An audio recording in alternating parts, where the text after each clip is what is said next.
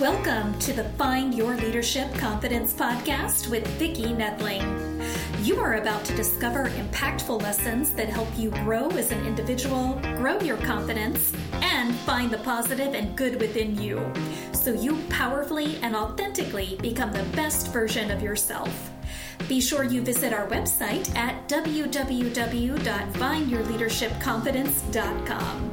While you're there, subscribe to us via your favorite network. Now tune in, get ready, and enjoy the journey of emerging as a leader of exception in the 21st century. Welcome, everyone, to the Find Your Leadership Confidence podcast. I'm your host, Vicki Nedling, coming to you from Roswell, Georgia. The goal of this podcast is to bring topics and guests that will empower you to bring your business and your life to the next level. I have today with me Mike Kaeding, and let me tell you a little bit about Mike. Mike is the CEO of Norhart.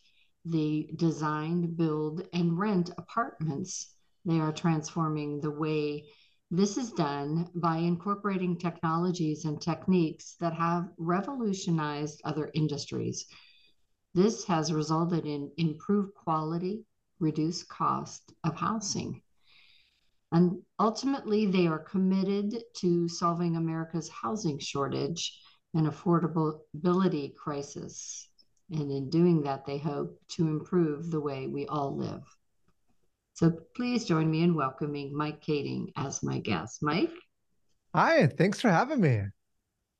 It's my pleasure. I live in Atlanta, where we have a diverse group of people, and used to spend time in California, visited Vancouver, just any large city, especially that you go, you see housing as an issue.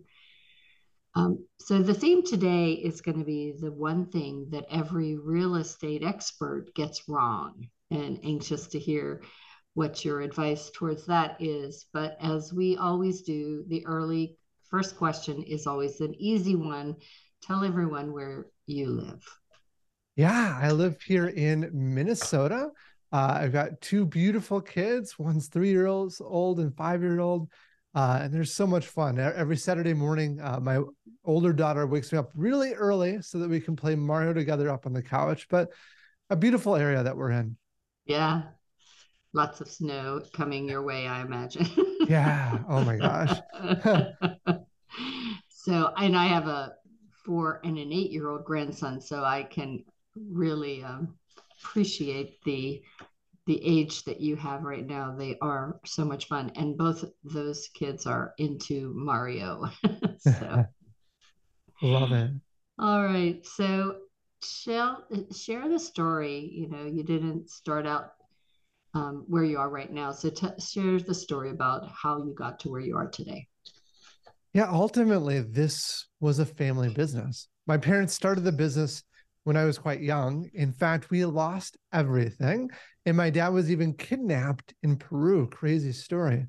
But as we grew up, I was on site helping, maybe not the greatest help, but swinging a hammer, picking up nails, or sweeping stuff up.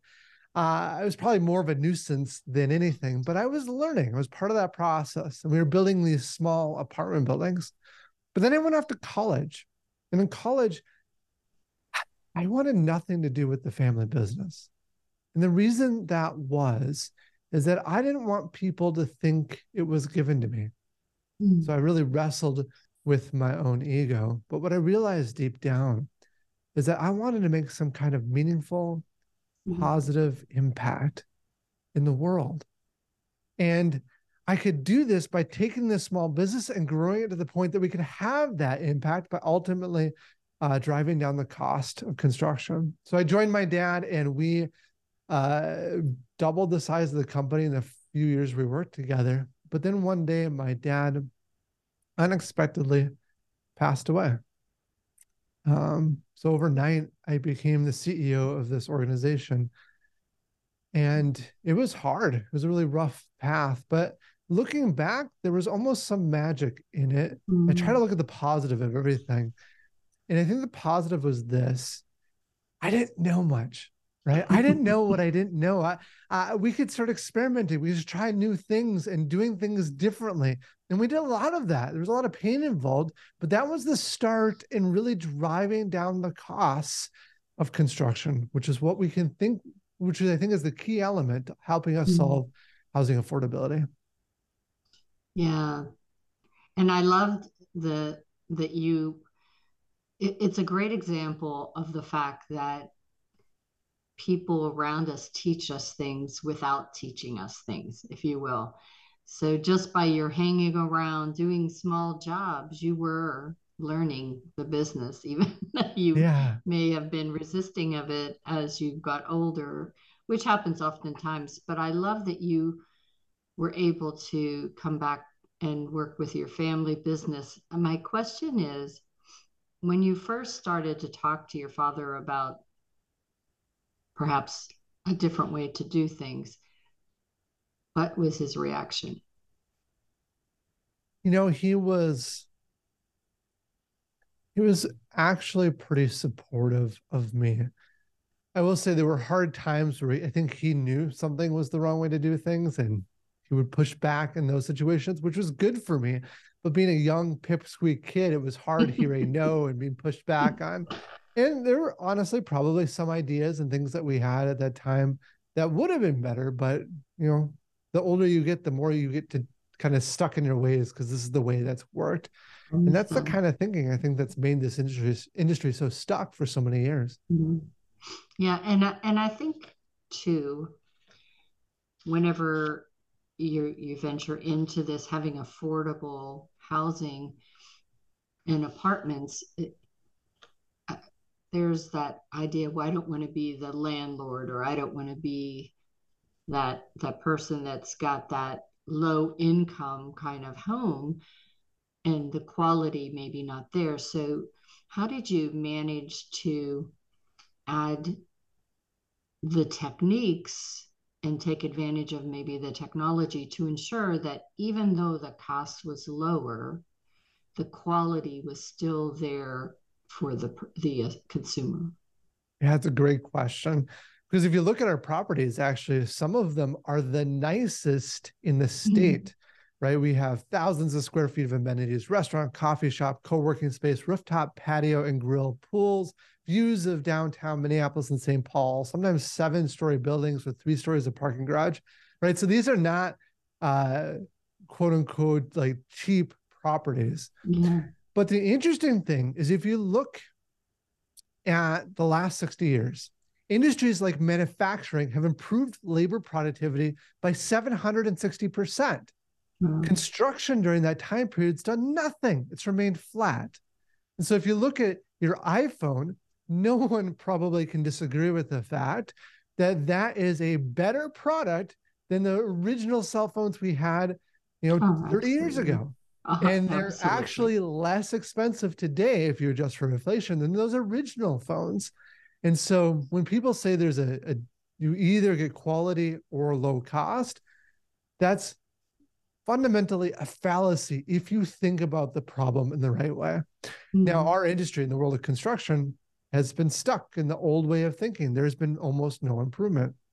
So at a simple level, what we did is we looked at these other industries and asked, what are they doing differently that we can then apply to our own world? And so we started doing that. One of the key differences that we made early on is we brought all of the construction work under one roof. In the world of construction, typically you have a different company that's your electrician, a different company that's your plumber, a different company that's your general contractor. If a construction company were to produce cars, you'd have a different company installing the windshield, a different company installing the door, and a different company installing the tire. And of course, the tire company, they would call you up and say, hey, I'm so sorry. I got delayed on another project. I can't get out there for 2 weeks. So your line would be completely shut down. See, the world of manufacturing looks at us and says, you guys are crazy. And we respond with, well, this is the way it's always been done. So it's not good. So we brought all the work under one roof. And that alone, we saw cost improvements because of the profit margins on subcontractors. We were able to pull that back. But then the next thing is we could then apply some very simple techniques like the assembly line. Yeah. Nothing revolutionary, but it improved manufacturing substantially. And so what we do, well, if you think about it, you can't take a building and drive it down a line. No, but what you can do is you can take the person and move them through the building. So what we do is about every 5 hours, each team shifts through the building by 1 unit. So if you look at the end of our building, every 5 hours, we have a brand new apartment unit completed. And that one technique might take a project that takes 15 months and drives it down to 9. So there are lots of little techniques like that, 10,000 techniques we say, but you bring it all together and then you start having meaningful impact on costs. I know in my prior career, I worked for Arby's corporate office and I was a construction coordinator at that time.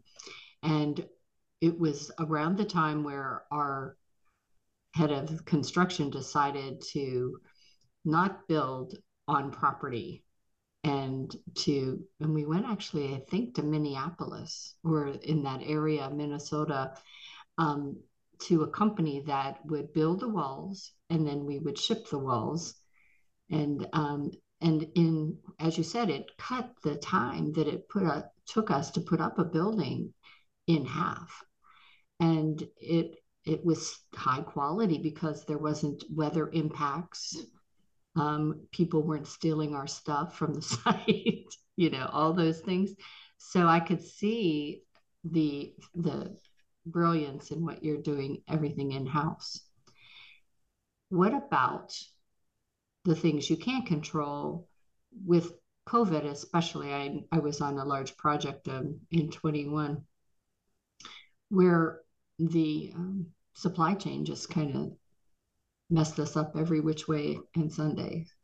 So how can you control your deliverable when you still have to have lumber and all these other things that are not in your control? Yeah, I'll give you 2 answers. One is sort of a high level answer, and then I'll give you a specific answer to that question. The high level thing is that you have to realize that there's always going to be problems. That's just the reality of it. Whenever you're trying to do something new, there's going to be issues that come into play. And so what you need to do from a strategic level is build up the capacity in your team to be nimble and solve problems quickly. And the key thing behind that is to hire the very best people. I could talk all day about that topic. So that's the high level thing. But the specific thing, how do we handle COVID? So we had the same problems that hit us in the face. We weren't able to get materials when we needed to. Like resin was a big issue. We saw lumber prices go up by 10-fold. And so some of it was, we just got hit with the pain of it. But we looked at this and said, how do we do this differently? And we said, why not build out the supply chain capacity within our company? Because a lot of what was happening is that certain allocations of resources were going to some people and not others, and tended to be people with better relationships, things of that nature. So if we could bypass all of that and have direct relationships with manufacturers, have a transportation infrastructure that's strongly in place, then as these things hit, we could better control what went on. And so that's what we did. And on top of that, not only better controlling it, we're saving substantial costs because now we're going directly to manufacturers in China and Mexico and here in the United States to supply those materials for us. And we no longer have the supplier middleman that was allocating resources to us in a way that was unfavorable. Yeah, and it also helps you better control the costs when you eliminate the middleman. Exactly. So you talked about hiring, and I think that's sometimes the downfall of any company is how they hire and the culture that they build. So talk about having that great culture that when you get the good people, you first of all have them that they want to stay because of the culture, but also the culture encourages them to grow within your organization. Yeah. So whenever we talk culture, the number one thing you can do to build a great culture is to hire the right people. And so I'll talk first about that, and I'll mention some cultural things we do beyond that. But when we talk about hiring the right people, the very best, I truly mean that. Like we have employees that we fly in from other states to come work during the week and then fly them home on the weekend because they're the best in the country at what they do. We have one employee that in 2007, Steve Jobs announces the iPhone. Steve Jobs walks off stage and our employee walks on that same stage following that iconic Steve Jobs announcement, right? It's that kind of caliber of people. And the magic is they change things. They make things possible for you that you didn't even know could happen. And so bring in those great people, but oftentimes business leaders at this point stop me and say, Mike, that sounds expensive. The reality is it is. If you look at it at a cost per person basis, it is expensive. But what most people fail to understand is that the best people outperform the average by 2 to 5 to 10 times as much.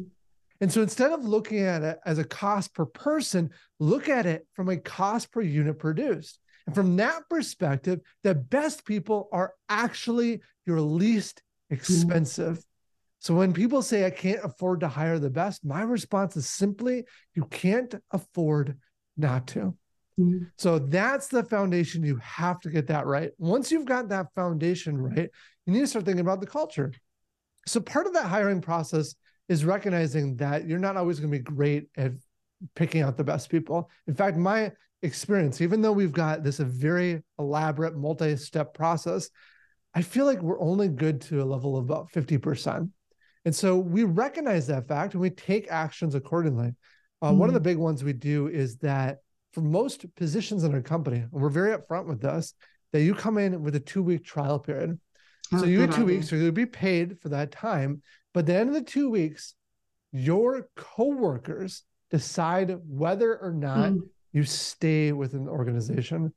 And so that has been a really key aspect of this. Another part of it is just building out the capacity to find great people. We ended up hiring an entire recruiting team, much larger than most organizations, because we knew we needed to go out and proactively find the kind of people we want in our company. But another piece of it is, as a leader, you need to know what you stand for. And this can be, traditionally good things. It could be something different. Maybe what you stand for is that you just work incredibly hard. And that's the kind of organization you want. There's nothing wrong with that. What's important is to understand who you are and then create a list of values, purpose, a mission, and values that are consistent with that. Don't create values that are what you think sound nice, but are not consistent with who you are. And then what you want to do is you want to hire and fire according to those values. It's so simple, but it's so critical to get right. So I could go on more, but those are some tips that we use. Excellent advice. And really just to kind of piggyback on the comment of the cost, we all know that if I hire people that aren't of the caliber I need, then I have to get rid of them. And now I have the cost of orientation and all of that. It's so much more expensive to replace somebody than it is to hire someone good. Absolutely. And then you also have this weird, I've seen this so many times where managers will have someone that's not great. They're not horrible, but they're not great. They're not helping. They're just kind of there. And then the manager is like, oh, I've got to go through that whole hiring process again. And they're just slow to let someone go that they know they should. And that is another hidden cost to all of this, to hiring the wrong person. Yeah. So let's get into this question though of, what is the real estate experts, what are they getting wrong? I'll give two different answers to this. I think the biggest one is maybe less actionable, and the second one is more actionable for people. But I think the biggest one is simply that our cost of construction is out of whack, right? And we need to work as an industry to solve that. This is why housing costs have gone so high. If our construction costs were half, that'd make a huge impact. And for us right now, we're already achieving about a 20 to 30% reduction in those construction costs. And we believe that eventually we can get to a 50% reduction. But imagine what that means. It means someday your rent or your mortgage payment could be half. And these are things that are actually obtainable. We're doing it right now, right? And you too, as a real estate professional, could be having similar kinds of impact. So I think that that's the big one. But I'd say the second one that I think people would disagree with me on this, but this is how I feel. I think so many people, I shouldn't say so many, there's a chunk of the group of people in real estate that want passive income, living on a beach, just relaxing, drinking a martini. And I think if your dream is to get into real estate to live this sort of easy, carefree life, yes, it can happen for some people, but that's not really the reality of it. I remember when I first started, I bought my first rental property at age 20. It was anything but passive. I remember it was just a house, but I was the one out there trying to get renters in the unit. I went and did all the turnovers. I remember on Thanksgiving weekend, we had a resident move out that I had to evict. The house was a disaster. And here I was working through the night, multiple days in a row, not seeing my family because I knew that I had to get this unit back up onto the market. Otherwise, I couldn't afford to pay the mortgage payment that was in that house.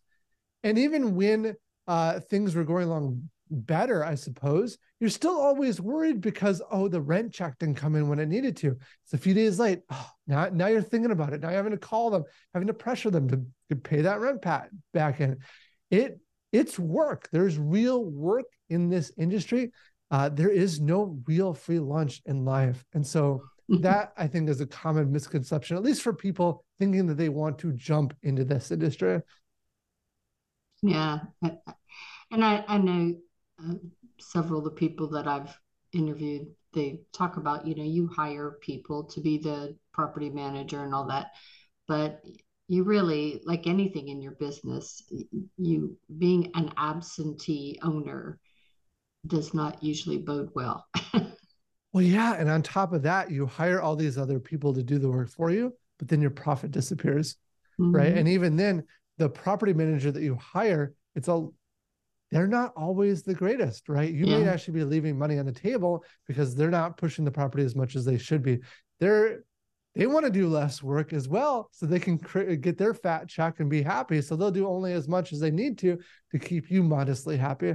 And so there is no free lunch. So what do you think over this time, from the early days of you being the CEO to where you are now, what has been the biggest challenge and what is the best lessons that you've learned? Yeah, I think the biggest challenges have been just struggling to be good enough at stuff, right? I remember early on after my dad passed away, we were building a new building called Emberwood. And I didn't really know what I was doing in many regards. And in fact, the city agreed that I didn't really know what I was doing yet, right? I was young. I was a pipsqueak kid. And in fact, the city shut us down twice. And the second time they shut us down, they brought me into their office. It was horrible. One of the worst moments of my life. Yeah. They looked at me and they said, Mike, you're not good enough to do this project. You need to hire someone that can manage what you're doing. And so we were shut down and we found someone to hire, which was the worst way to do it. We hired someone like 3 days, not a good fit. But behind the scenes, we were doing all the work that we knew we needed to get better at what we were doing. Right. And I remember a few weeks before we were supposed to open, there was a water main buried 15 feet in the ground that was 1,000 feet long. And somewhere in this water main was a pinhole leak. We could see it on the test, but we had no idea where it was. So we spent days and nights working round the clock, digging holes, trying to find this leak. It was awful. And my excavator wanted to leave the site so bad. And I was out there in my nice clothes, shoveling and it was terrible. In fact, I remember one night, it was my brother's birthday. And I came home late. It was like 9 or 10 o'clock. And he said, Mike, can we just eat cake and sing happy birthday? And I said, Luke, I don't have it in my to even do that. And I just went to bed. It was terrible, right? And I remember then a few days before we were supposed to open, the city staff said to us, they said, there's no way, you're not opening. And we had families that were going to be moving in, and they didn't have any place to go unless we opened on time. So we worked crazy hours. But I remember the very last day where we had half a dozen inspectors come to a half-day inspection, and they looked at every nook and cranny of that building. And at the end, I remember the head building official pulling me aside in the basement, and he said, Mike, I know we were hard on you, but honestly, looking at this project today, this is the nicest project that we've opened in our city. Yeah. Like, finally, right? Yeah, finally, some validation that I can do what I'm seeking out to do. But here's the reality, and this is the important lesson, is that we are all terrible at what we start. In fact, when we're young, we don't care, right? We don't care. Like, we can't walk, we can't talk, we can't ride a bike, we can't add, but we're okay with that. But there's something that happens to us as we grow older, where we start to feel like we need to have our stuff together. And so we become afraid to try new things because we know we're going to be terrible at it. But we have a show where our own podcast, where I get to meet billionaires on a regular basis. And the thing that really distinguishes those who become billionaires versus those who don't are the ones that become very comfortable in failure, comfortable knowing they're not very good. And it's in the process of trying that then you become better at what you do. And so probably one of the best lessons I can give you is be okay with that. Go out and try something new and ignore the haters and be okay that you're bad to begin with. That is just part of the process. Yeah, it's so true for, not just in real estate, but any business, for all of us, we have to push ourselves to outside of our comfort zone as we get good at something. And that means you're going to fail and you're going to falter, but do you get back up? Yeah. So it's time now for us to move on to just, I guess, one rapid fire question. And so what is the long-term impact that you hope Norhart will make? Leaving your legacy, huh? Yeah. I mean, the heart of it is that I want to make a meaningful, positive impact in the world. My dad died relatively young, and it really reminded me how short life really is. We only live about 5,000 weeks here on Earth. And I ask myself almost every day, how do I want to spend the minutes I have here on Earth? And for me, it's about making that impact. But the way I believe that we can make it over my lifetime is to solve housing affordability by meaningfully driving down the cost of construction. Such good things. All right. If you would like to connect with Mike and learn more about what he's doing, and maybe you are one of those best employees that could sometimes join his team, I'm going to share my screen, and you can take a photo of it, a screenshot of it, or if you're just listening, you know the drill. You should have a paper and pencil already so that you can get the website information I'm giving you right now, which is https://www.norhart.com. That's NORHART.com. www.norhart.com. Facebook, you can find him at Mike Kaeding, and that's MikeKaeding. LinkedIn is Mike Kaeding. Instagram is Mike Kaeding. YouTube is at Norhart. with a capital N for Norhart. And Twitter is Mike Kaeding. And again, I'm going to turn it over to Mike to be able to talk to you just what you can find when you go to the website or any of his YouTube videos and things that might help you. Yeah, so there are two interesting things we have going on. The first is that we have a number of shows, and one of my favorite is called Zero to Unicorn. It's about the journey of small groups growing to billion-dollar scale. And I'll give you a sense of one of my favorite guests. His name is Michael Usland. He was the executive producer and the originator of the Batman movies. And he was able to squeak by at a young age, getting the movie rights to Batman. And he thought it would be easy to then bring that to the studios and get these movies made. But the reality is that everyone slammed the door in his face. Wow. And it took him 10 years of people telling him he wasn't good enough, that he couldn't do this, that his idea of a dark and serious Batman movie was crazy and that he should just give it up. But he didn't. And in the end, he obviously prevailed and now has done incredible things with the Batman franchise, as well as things like the Lego movie and National Treasure, Joker series, and more. And his story is just incredible. But we have guests like that and many others on our series. And then the second thing that we have going on is we're offering up investments. So if you want to be involved in what we're doing from a financial standpoint, you can go to our website and learn about the investments that we have. At a simple level, we're offering up to 8.5% interest for locking in your money between 6 and 24 months. They feel a little bit like CDs. We're not FDIC insured, but they're a great place to put your money and then get a great rate of return from that. Well, Mike, it's been really wonderful chatting with you. I believe that what you're doing is really important, and hopefully you can make that impact that you desire, and maybe can inspire others to do more so that we can make a larger impact across the world, because you can't do it by yourself. It needs to be worldwide kind of people thinking this way, right?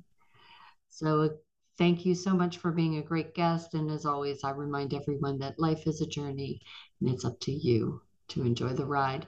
This is Vicki Nettling signing off. Thank you for tuning into the Find Your Leadership Confidence podcast with Vicki Nettling, where we share impactful lessons that help you grow as an individual, grow your confidence, and find the positive and good within you so you powerfully and authentically become the best version of yourself. Remember to visit our website at www.findyourleadershipconfidence.com and enjoy even more great episodes like this one. Again, while you're here, subscribe to us via your favorite network. We look forward to seeing you next time on the Find Your Leadership Confidence podcast.